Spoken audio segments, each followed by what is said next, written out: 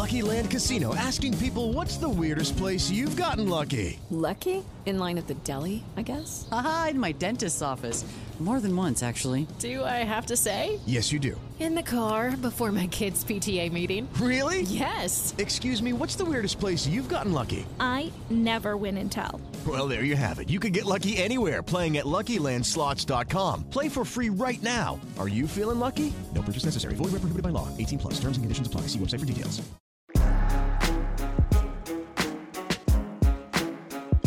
It's Legends territory, Braun and Kratz, and thank you to the Players Alumni Association for putting this together. For more info on your favorite former players, go to baseballalumni.com. And let's get to our guest out of Sikeston, North Dakota, which I need to hear more about, by the way. An RBI machine in the early 2000s, top 5 MVP finisher in 2005, career best 42 homers in 2006, and led the American League in slugging and OPS that year. A-plus nickname, too, Kratz. One of my favorites for a long time. Agree? Agree. Pronk, we got to hear the story about that, even though he may not want to be called that as an Uber driver now for his kids, but hey, we'll see what happens. Also not a real Uber driver. It's a private Uber driver, okay? Private. Travis Hafner joining us right now on Legends territory. Pronk, if we can still call you that. I'm sure you eventually learned to love the nickname. How you doing, Travis? I'm great. How are you guys? Really good, really good. Let's dive into that for the younger crowd that doesn't know the origin and doesn't know about the nickname. I know that was a big deal for me for a long time with nicknames in Major League Baseball. So I think you had one of the best in the early 2000s. Do you agree? I loved it. I preferred it to Travis. I really liked the ring of Pronk. I had it on all my gloves. Not that I really ever wore a glove, but I put it on my bats, and I really liked it. So I got called up in 2002, and I was playing with the Rangers at the time, and we were in Cleveland. And some guys like Bill Selby, Lee Stevens, they were kind of watching me play, and they're like, "What do you think of this Hafner kid?" They're like, "He's a little bit raw. He's kind of a project." And then that following offseason, I got traded to Cleveland. So Bill Selby was still there. He was calling me project. And a lot of the guys are just calling me like, "What's up, big donkey?" Just being a big guy. So I had a couple of people calling me project, a couple of people calling me donkey. So we put them together. We had Pronky. Our first road trip was to Toronto, so I was Le Pronk for that trip. And then it just shortened up to Pronk. And I absolutely loved it. That's awesome that you embraced that name. But you said your first call up.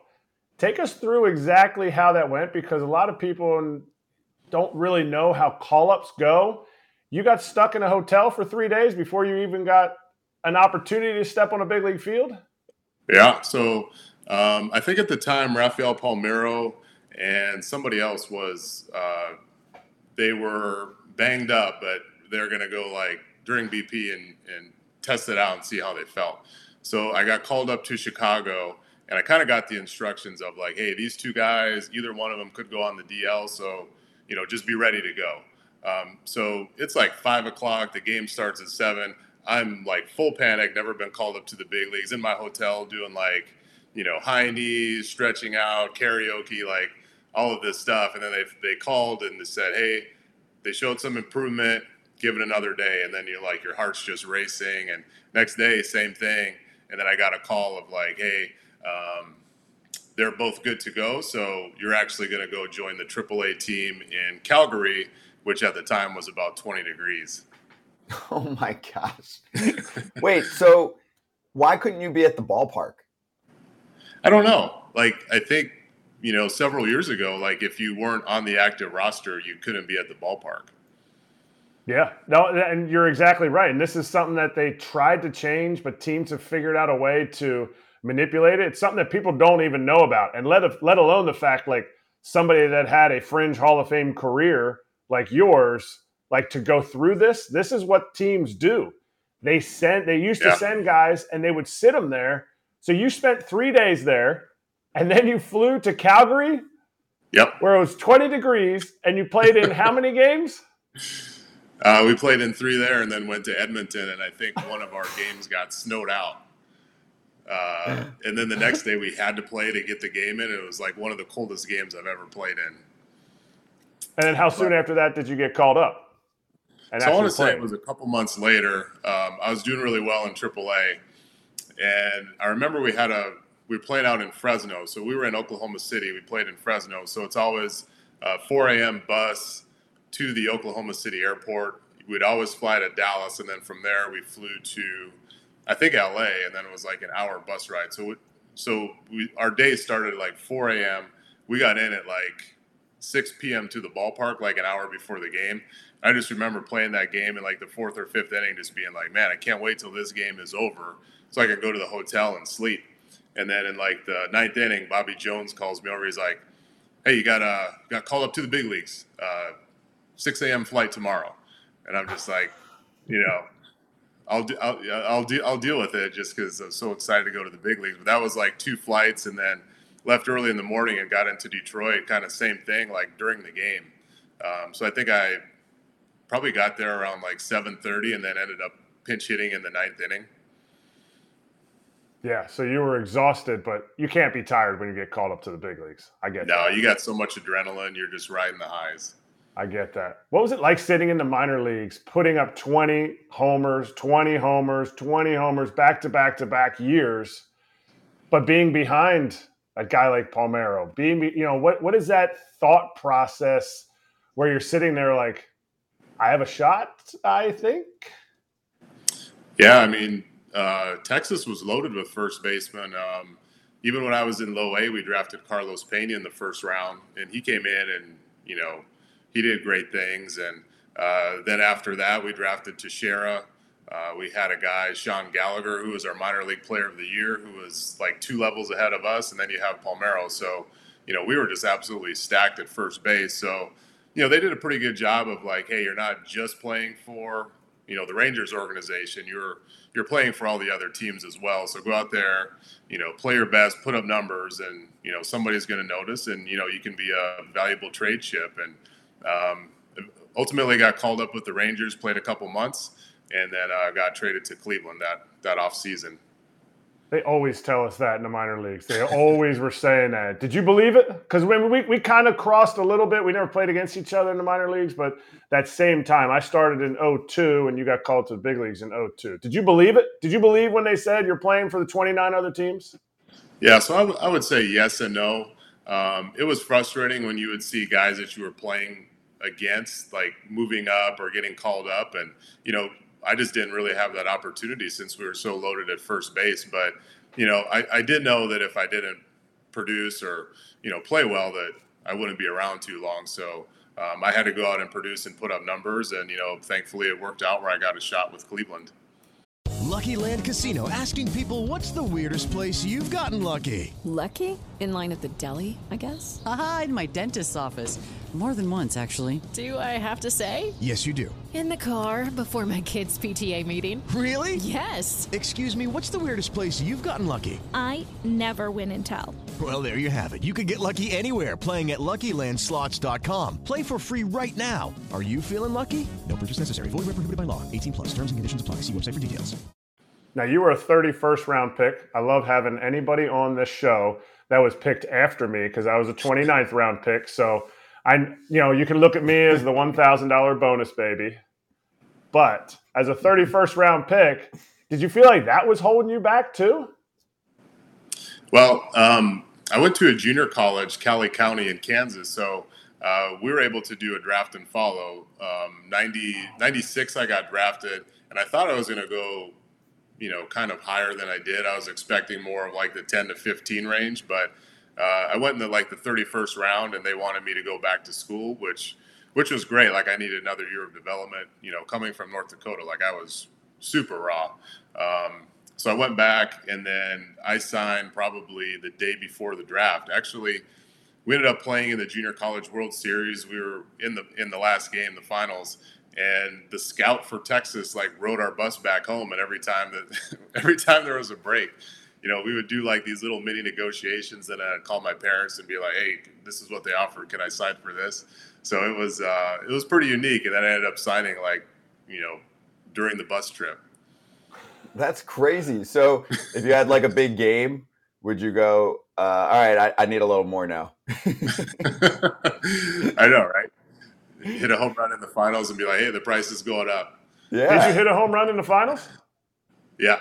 Yeah. We won 4-2. So Up the price. Up the price. yeah.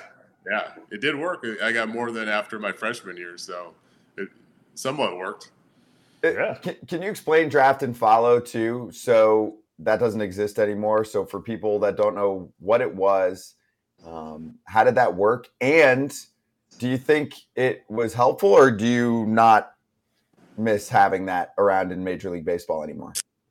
Yeah, like I was a pretty big fan of the draft and follow. It's where a team can draft you and kind of have no intentions of signing you. And I believe this was only for a junior college. So after your freshman year of junior college, a team would draft you and say like, "Hey, I like the potential. We'd love for you to go back to school and continue to develop. And then if we see some good things, I will have the opportunity to sign you before the draft, or else you can re-enter the draft." So I thought it was good. Like I was kind of loyal to Texas because they drafted me and took a chance on me, and I kind of wanted to sign with them ultimately.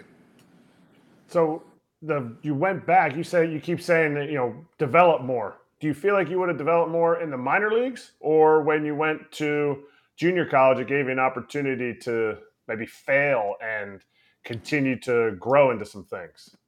Yeah, like I would say, me personally, like I was so raw coming out of North Dakota, that the jump to junior college was huge. I think the fastest pitcher I ever saw in North Dakota was probably like 83 miles an hour. Um, you know, Actually, after high school, I went to an Atlanta Braves camp, and they offered me, $1,000 or something to sign, and that'd be a huge jump. Like, going from facing, typically like something in the 70s to all of a sudden facing guys throwing 90 with a wood bat. But definitely that extra year of junior college helped me a ton.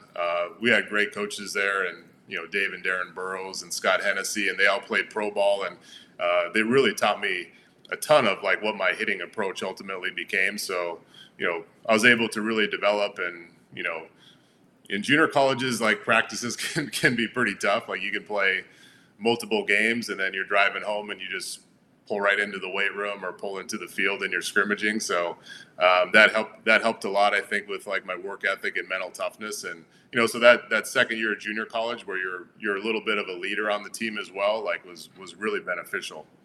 All right. So before we get to some big league talk, give me the lowdown on life growing up in super small town North Dakota, where you were valedictorian in a class of 8. Wow. So I would say that I was in the top 10 of my class. You were definitely in the top 10, and your friends were decided for you. I mean, 8 people in that class. Like, what if you didn't like a few of them? You ain't getting away from them. You're in every class with them. So yeah, I mean, I grew up on a farm, which did a lot of farm work growing up, and that was really tough work. And you don't really know anything different. So I really didn't like farming. So I remember when I got to college, that was something that my coaches would use to motivate me. Like, hey, if you don't pick it up, you're gonna end up back on the farm, and then it just your work ethic goes to another level. But yeah, it's very rural community. You're driving 2 hours to a mall or a Walmart, so we were really in the country. Wow. We've been told to ask what hot dish is. Can you explain? Ooh, my kids absolutely love this. It's basically a hamburger helper, but it's like noodles. You throw tomato sauce on it, and then you put a hamburger on it, and you mix it all up, and it's phenomenal. It's like a North Dakota delicacy. And like my kids sometimes are really picky, but on hot dish night, they just destroy like 2 or 3 plates each. So that's what we do to try to get them to grow some. Well, I never even heard of that. Had you, Kratzy? Never heard of that. Jeez. So we also have these things called caramel rolls. I don't know if you guys have heard of those, but it's basically like a cinnamon roll, but instead of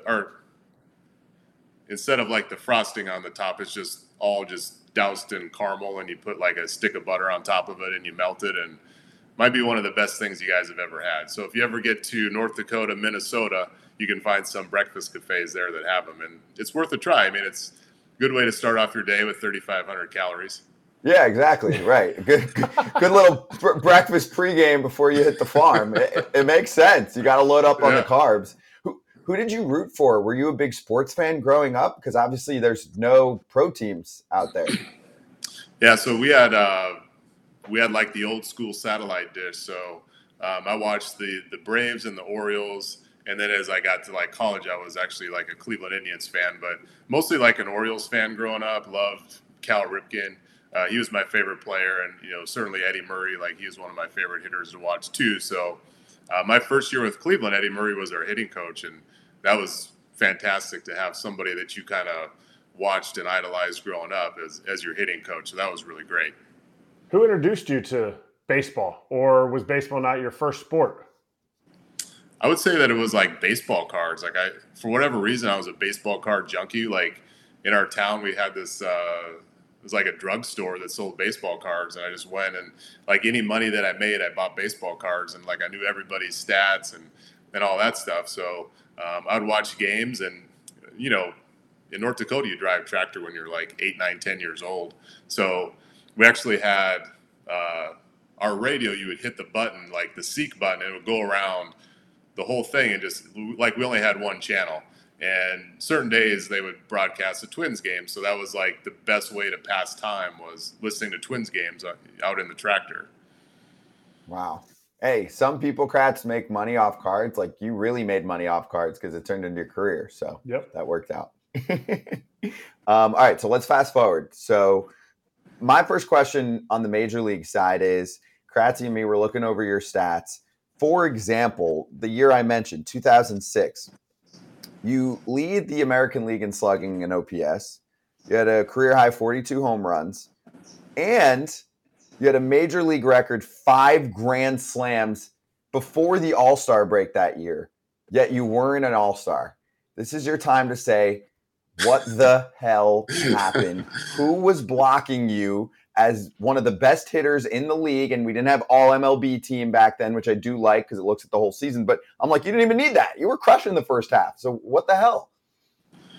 Yeah, I mean, it was a really good first half, and that was probably like the best stretch of my career. I think this was at the time when the fans would vote for the starter, and I can't remember exactly who the starter was, but first base was pretty loaded, first base and DH, and then the subs were or the reserves were voted on by like the team that was in the All-Star, like that manager. So the White Sox had Konerko and Tomey, so it's really tough to argue with those guys. I mean, they had wonderful years the year before, won the World Series, and then came out and had great years in 06. So, I was happy that I was playing really well. I was kind of bummed that I didn't make it. Like, I really wanted to just say that I made it to that game. And, I would have loved to have been in the home run derby, but, it didn't happen. And, there's a lot of great players that year.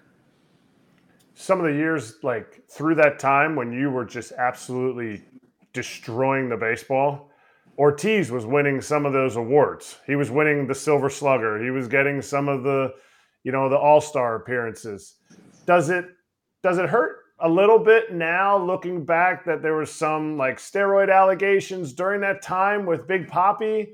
And how does that, or was it just one of those things that, hey, it didn't quite work out?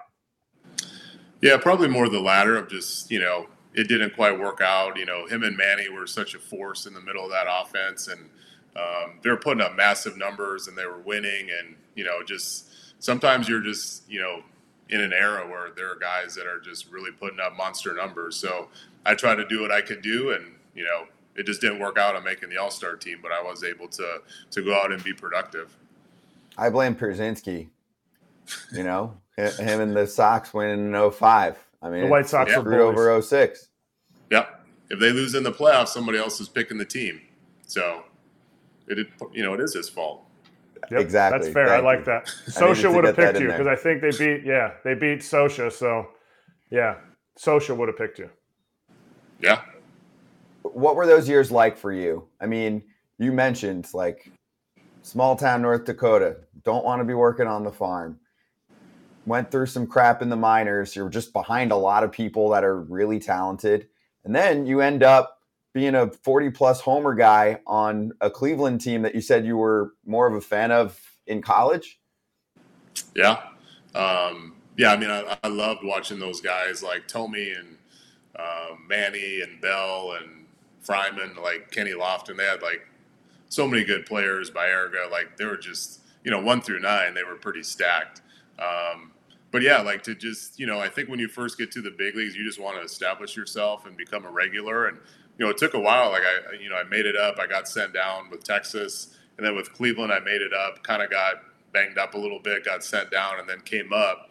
And that second half, and then the next year, I was able to kind of establish myself as a regular, and it's really cool. Like at that point, it becomes all about winning. But to your point, like it's sometimes you would sit back and say like, hey, this was pretty cool. Like from the farm in North Dakota, and now I'm being able to play every day in the big leagues and actually come out here and perform pretty well. And you're facing the best competition in the world. So that was really cool, and I was happy to get to that point. What was your welcome to the big leagues moment? Was there a time when you faced someone or something happened where you're like, oh shit, this is it? Well, kind of like a couple things. Like, I think the first actual start I got or the second start I got was against Jose Lima, and he had like a 5.5 ERA or something like that, where he's one of those guys that you kind of watch on TV and you're kind of like, if I was up there, like, I could probably hit that pretty easily. And I remember like Lima just had a filthy changeup, and I was just like, holy cow, like all these guys are really good. Like they were painting great off speed stuff. They would locate their off speed stuff. And I was like, yeah, this ain't going to be as easy as I thought. So just like everybody being like so good, and you have to bring it every night, or, you're going to go for 4 with a hat trick. So Lima time was your big league moment. When you had your best season, 1,000 plus OPS, maybe you didn't even look at OPS at that point. Like, were you sitting there like, yeah, like I knew I could do this. Like I knew back in, junior college that I would be this type of player? Or were there some times when you were like, hey, I got to surprise myself? Yeah, I mean, I remember after my first full season in Low A, I had a talk with our farm director, and he was kind of like, I don't know what's going to happen after this season. You kind of struggled. I'm not sure if you're going to make it out of spring training. So just to kind of have that, flash before you of like, wow, one year into this, and it might not end. So, just I was always, I always probably worked hard at my craft, and that just kind of like sent me to another level of like, man, like if this doesn't happen, like I have no idea what I'm to do. So I try to like just outwork everybody. That was kind of like my goal, and thankfully was able to go out and produce and move up the ladder. So you spent a lot of time at DH. Obviously, there was some first base mixed in there, but in today's game, I've been around quite a few ball players that have said, you know what, if I'm just DH, it's hard for me to focus, and I don't know what to do, and developing the routine is difficult. What would be your advice to them, both on how you overcame that, and also for some players that might not be, like, let's say it's an outfielder and he's a big dude, like say Eloy Jimenez, right? It's not the best fielder. I mean, it's no secret. You watched him out there, he's gotten hurt. Like, to just appreciate that you're in the game and actually could preserve your body better if you're playing that position, because you're a huge dude in the outfield and might not be the spot for you. Right. So yeah, like I would say at least 50% of people, like you throw them at DH and they're like, I hate it because I'm not in the game. And next thing you know, like I'm just up at home plate and not ready to go. So I would do, like when we were out on defense, like I was never really out watching. I was always like doing cardio or stretching or hitting in the cage, kind of watching the game on a TV just to, see the umpire zone, different things like that. And obviously like when there's 2 outs, like to be ready to go. But I did it like a ton of cardio and hitting just to kind of like keep me in the game. And, during the game, you'd probably take like 200 swings. So that's kind of what I did to, to keep me in the game, and you're actually almost doing more than if you're out there playing. You feel like you shouldn't have been taking so many swings? You ever look back at it and say, maybe I didn't need to?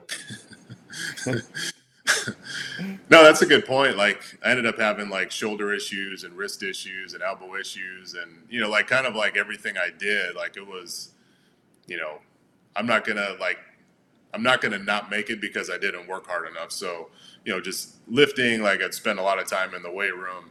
I was pretty extreme in everything, love to hit, do all that stuff. So, was that the best thing for your body? And, maybe adding to your longevity a little bit? Probably not. But, I felt like that's what I needed to get ready, both physically and mentally. And that just kind of, like if I put in all that time, you're down 0-2 in the count and you're like, listen, I put in a lot of work for this. I'm not going to give up to this pitcher right now. So, if anything, I thought all the work kind of helped me mentally as much as anything. I love that. I talk about that all the time with the high school kids that I coach. Like, the only regret you have is the work you don't put in, and you live that out. Let's go to some of your teammates, guys you came up with. Any good stories from, a CC Sabathia? Cliff Lee was one of my favorite teammates. He kind of was up and down in the minor leagues, struggled in the big leagues. Any good Cliff Lee or CC stories? I remember with, both great guys, both great teammates. I have a hard time just pulling up stories on demand, but there was this one with Cliff Lee. I remember he went out, he threw an absolute gem, and during the game, like ESPN kind of interviewed him, like in our dugout or just below the dugout in our tunnel, and they asked him this question, and it was like so many numbers that nobody could follow it, but something like, what's more important, your home record of 10-1 with this ERA, and or is it just your overall ERA, WHIP? And it was a ridiculous amount of numbers, but Cliff just stood there like a deer in headlights, and he's like, could you repeat those numbers? And we had that on video, and we would watch it all the time, and it was great. But Cliff was great. Like he could be throwing a no-hitter like in the 7th inning and being like, why isn't anybody talking to me? I don't care about the no-hitter. I just want people to talk to me. So Cliff was like so laid back, and, you wouldn't even realize he was the starting pitcher. Like, all of a sudden he would just run out. Like, there were times where you go hit in the cage before the game, go out and run, and then you come sit in the dugout and Cliff was sitting next to you, and all of a sudden he runs out and you're like, oh, I guess Cliff's pitching today. Yeah. Let's be honest. Cliff was a little annoying. Come on. I texted him before this to see if he had any good stories about you. He's like, oh, I have all the stories. No, he didn't even respond. He was on his start days. I would almost rather him be a little bit more quiet on his start days. Isn't he that much of a talker? He just was like, he was like the kid that was like, he was always so locked into like your conversation. He'd pop up around the corner and be like, hey, I heard what you said. And I'm like, what? Like, lock into your game. He's like, it's okay. By the time I played with him in 11, 12, and 13, he was well established. So, I can't imagine how he was when he was a younger pitcher. Yeah, and he had that Invisa heater. He could just throw a heater down the middle, and people are swinging and missing. You're like, he's got the gift. Jeez, definitely. That's crazy. Craziest teammate? Is there somebody that you played with who was just kind of a wild child? So I would say like Trot Nixon was a guy. He was with the Red Sox for a long time, and he kind of came over in 2007. And we won the division. That was the only time we made the playoffs. And Trot had this ability to like make everything fun. Like normally if you 2 or 3 times a year, you're going to lose a game 15-0, and you could sit and grind that loss and just be like, this is miserable. And, it just eats at you. And like Trot Nixon's going to do something to make everybody laugh and just say like, screw it. It's one game. Who cares? So just kind of like his perspective on just being able to have fun and enjoy the game and not make it bigger than it is. Like Trot was great. He'd say anything at any time. So you played when you got to the big leagues, you were pre-social media era.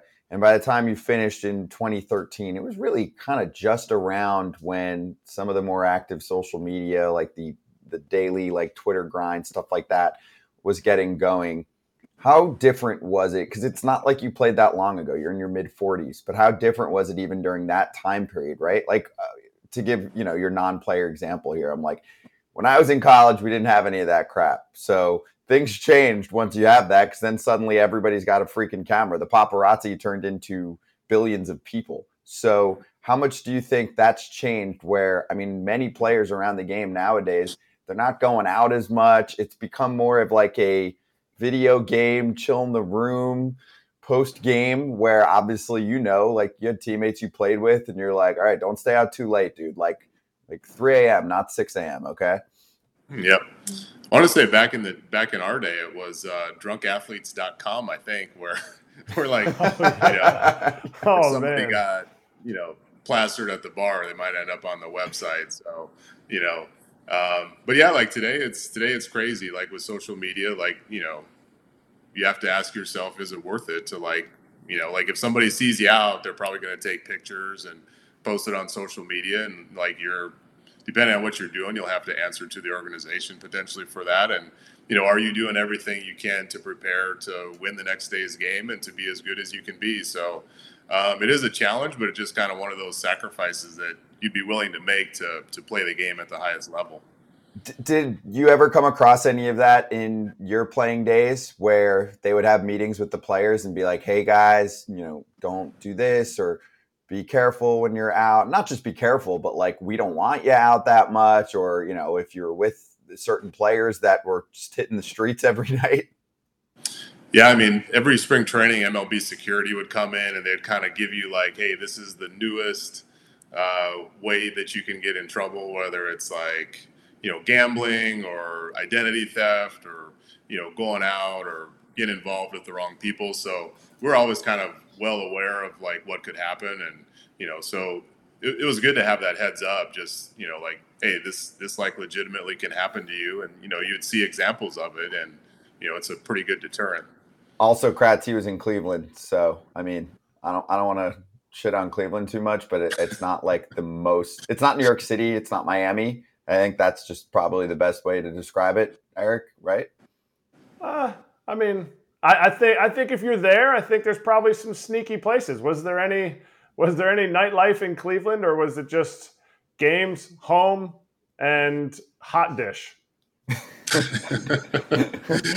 Well, games and hot dish were the staples, but I was more like I really like the good restaurants, and there's like some great restaurants in Cleveland that we would go out to. So usually when you're at home, you got your family, so you're going home right away or going out to eat if it's like a day game. So it was a great city. Like, I loved it there.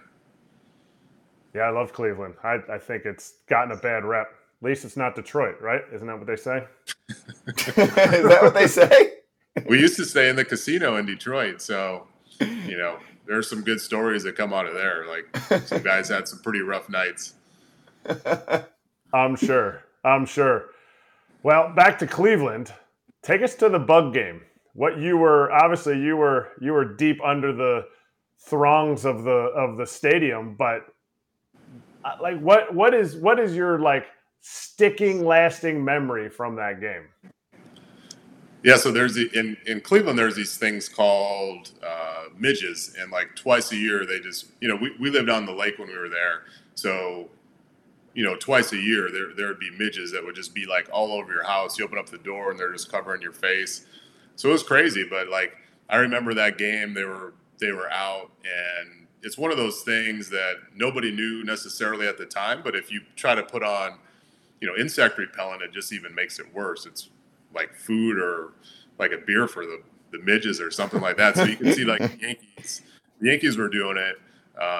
And I think it just made it worse on their players. But like probably the lasting image I have is like Fausto Carmona just like dialed in, throwing his 98 mile an hour two-seamers, and just like, I just have that memory of him taking signs and just bugs everywhere, and him just not even flinching, just locked in. I loved it.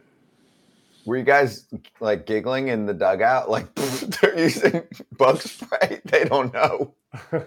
No, it was weird. Like, I mean, my concern was, what if I get up there and like the pitcher's in his motion, he gets right here and a bug flies in my eye. So it wasn't easy, like on either side, pitching or hitting. They're just all over, and for whatever reason, they're attracted to your face. So it was really annoying, but like ultimately we won the game, and that was kind of the narrative, was just that it was the bug game. That's crazy. That's awesome. So from a playoff component, obviously Cleveland has not been able to pull off a dub. You guys had some good chances there, and then you fast forward even to past your playing career. Were you still following Cleveland? Like, were you like at the edge of your seat for the 16 World Series with Cleveland taking on the Cubbies? Like, can we get one for this city? Yeah, absolutely. And then I think in 2015, I started working with Cleveland in like a special assistant role, like doing some video scouting and, going out to spring training occasionally. So, I followed the organization closely. I was at the game in 2016. It was phenomenal. I was able to take my 11-year-old son to that game. It was like such a fun time. And remember Rajay Davis hitting that 3-run homer off Chapman to tie the game, and just like, you couldn't watch that and not jump up and down and scream.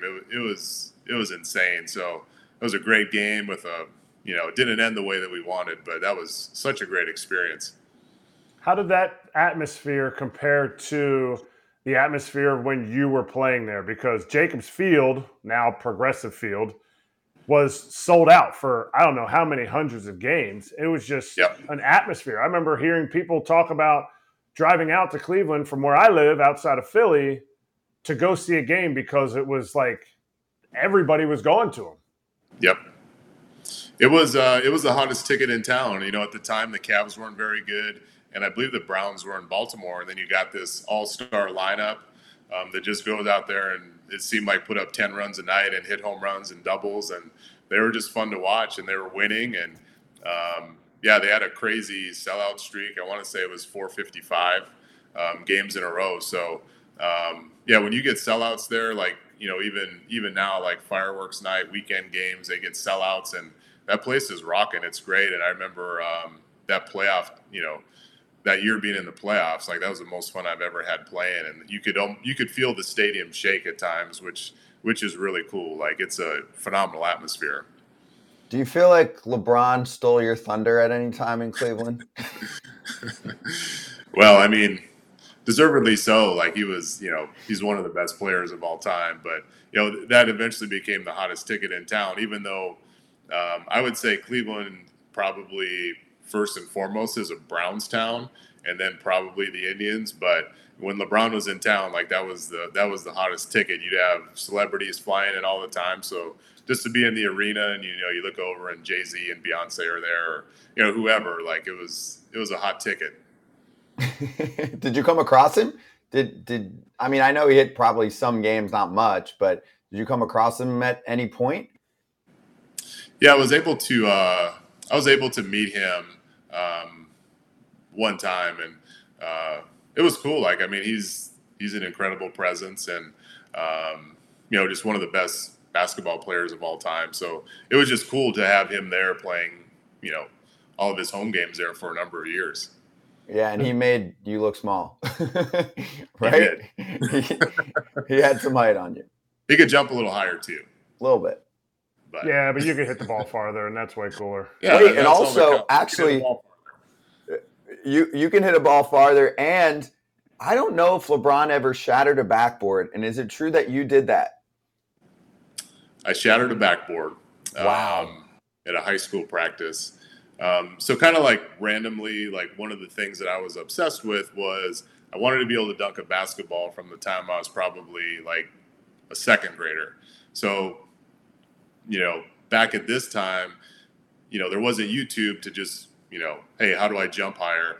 Like, you would have to go buy a Sports Illustrated, and then in the back of the Sports Illustrated, you'd see these like advertisements for like Skybound or these like platform shoes. So I got like all of that stuff. I had like more of these like jumping program pamphlets, but I was like obsessed with it. And then, when I got to high school, I was able to do it. And we'd go to basketball camp, and I would do some dunk contests. And probably one of the coolest things was one time my freshman year of college, we were in the gym because we got rained out. So we were in the gym, and when we were in the gym, like they absolutely ran the crap out of us.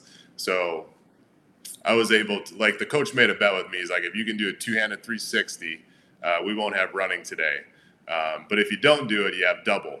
So at that point, we probably would have been dead. But he gave me like one warm-up. I wasn't even close. And then I got like a two-handed 360 down. So we got out of running for the day. And it was a highlight of my dunking career. No doubt. Did you have the jump soles? I had the jump soles. Oh, I had the jump soles too. And we moved to we just moved to our last house here. 94 different moves that we've made since I was in college. And I found my jump soles and they were rotted out, like the straps. Do you have the black ones or the white ones? So I have the white ones, and I don't know how like every person that wore these didn't blow out their ankles. You know, like I think they eventually came out with like the whole shoe, but just the fact that you would strap these onto your shoes and sometimes you'd be running, and if you didn't have them on right, they would like twist off, and you're like, how did I not just blow out an ACL right here? But I'd put them back on and get after it. There were definitely some lawsuits, and they had to make some tweaks. Not back then. You were getting 6 to 10 inches on your vertical, guaranteed on the jump soles. It's all that matters. I just want to jump higher. You are not suing for that crap. So when you did shatter the backboard, did you like scream out, like feeling as if you're Shaq? Absolutely. Like, I want to say at that time, Shaq was the man and he was breaking backboards. So to do that, like, I wasn't upset at all. It was like, you know, kind of like a little legend in small town North Dakota, like, oh, this dude shattered a backboard, you know. So I was riding the highs of that. How much different would your career have been if you had grown up like Tripp and Knox and I forget, Blake? Like if you were in Florida playing all these games, like do you feel like, because you had wear and tear throughout your big league career that ultimately, you know, diminished some of your output? Do you feel like if you would have been playing in Florida, playing 100 games as a kid, you would have gotten burned out, or do you think you would have been that much better? It's a great question. It's something that we deal with all the time down here. Like, how much is too much? You know, at the time, like I played like 20 games a year in North Dakota was it. We played 20 games in the summer, and the rest of the year it was snowing. But I do feel like there was value in, you know, I did like track and field, I did basketball. So you get to play like other sports year round and train, and then you got like your 2 months of baseball. Down here in Florida, you can literally play all year and never stop. And there kind of gets to be this thing of like more reps. I don't want to fall behind, but we try to give our kids, you know, 4 or 5 months off a year. You know, they play fall and they play spring, but, you know, at some point it gets to be like fall ball, spring ball, and then you play in the summer. So it's a ton of baseball, like even more so than like a pro season. You're playing, you know, 10, 11 months out of the year. So I do think that gets to be kind of extreme. And it's good for kids to play other sports and to develop other skills. Yeah, it's a tough balance where it's like you don't want to tell the kid like, hey, I know it's nice out and you can play some games, but I don't want you to. Like, it's probably a tough sell to a kid that doesn't understand that, right? Yeah, but like you know, I don't want a 9-year-old necessarily training. Like 9-year-old just go play like flag football or basketball and like use the sport to like get you more athletic. But in baseball, there's not a ton of, you're not going to develop a ton of athleticism in baseball. So that's why I think playing other sports is so important, you know, and you're not actually like having a trainer running sprints and, you know, which if that's what you choose to do, it's not the worst thing in the world. Like you get better from that. But like at this age, like I want kids, you know, having fun rather than like going to a trainer and training and developing their skills that way. Just be like, go shatter some backboards. Go shatter backboards. Yeah. Jump soles. Hey, Pronk, awesome catching up with you. Really appreciate the time. And quick on our end for anyone watching Legends Territory on YouTube, you can also listen to this on Apple and Spotify. And thanks to the Players Alumni Association for setting this up. For more info on your favorite former players, hit up baseballalumni.com. But again, Travis, really good catching up with you, man, and reminiscing for a bit. Yeah, thanks for having me on, guys. I love the show. You guys do a fantastic job, and I appreciate you having me on. Thank you. Really appreciate it, man. Hello, it is Ryan, and we could all use an extra bright spot in our day, couldn't we? Just to make up for things like sitting in traffic, doing the dishes, counting your steps, all the mundane stuff. That is why I'm such a big fan of Chumba Casino. Chumba Casino has all your favorite social casino-style games that you can play for free anytime, anywhere with daily bonuses. That should brighten your day a little. Actually, a lot. So sign up now at ChumbaCasino.com. That's ChumbaCasino.com. No purchase necessary. VGW Group. Void where prohibited by law. See terms and conditions. 18+.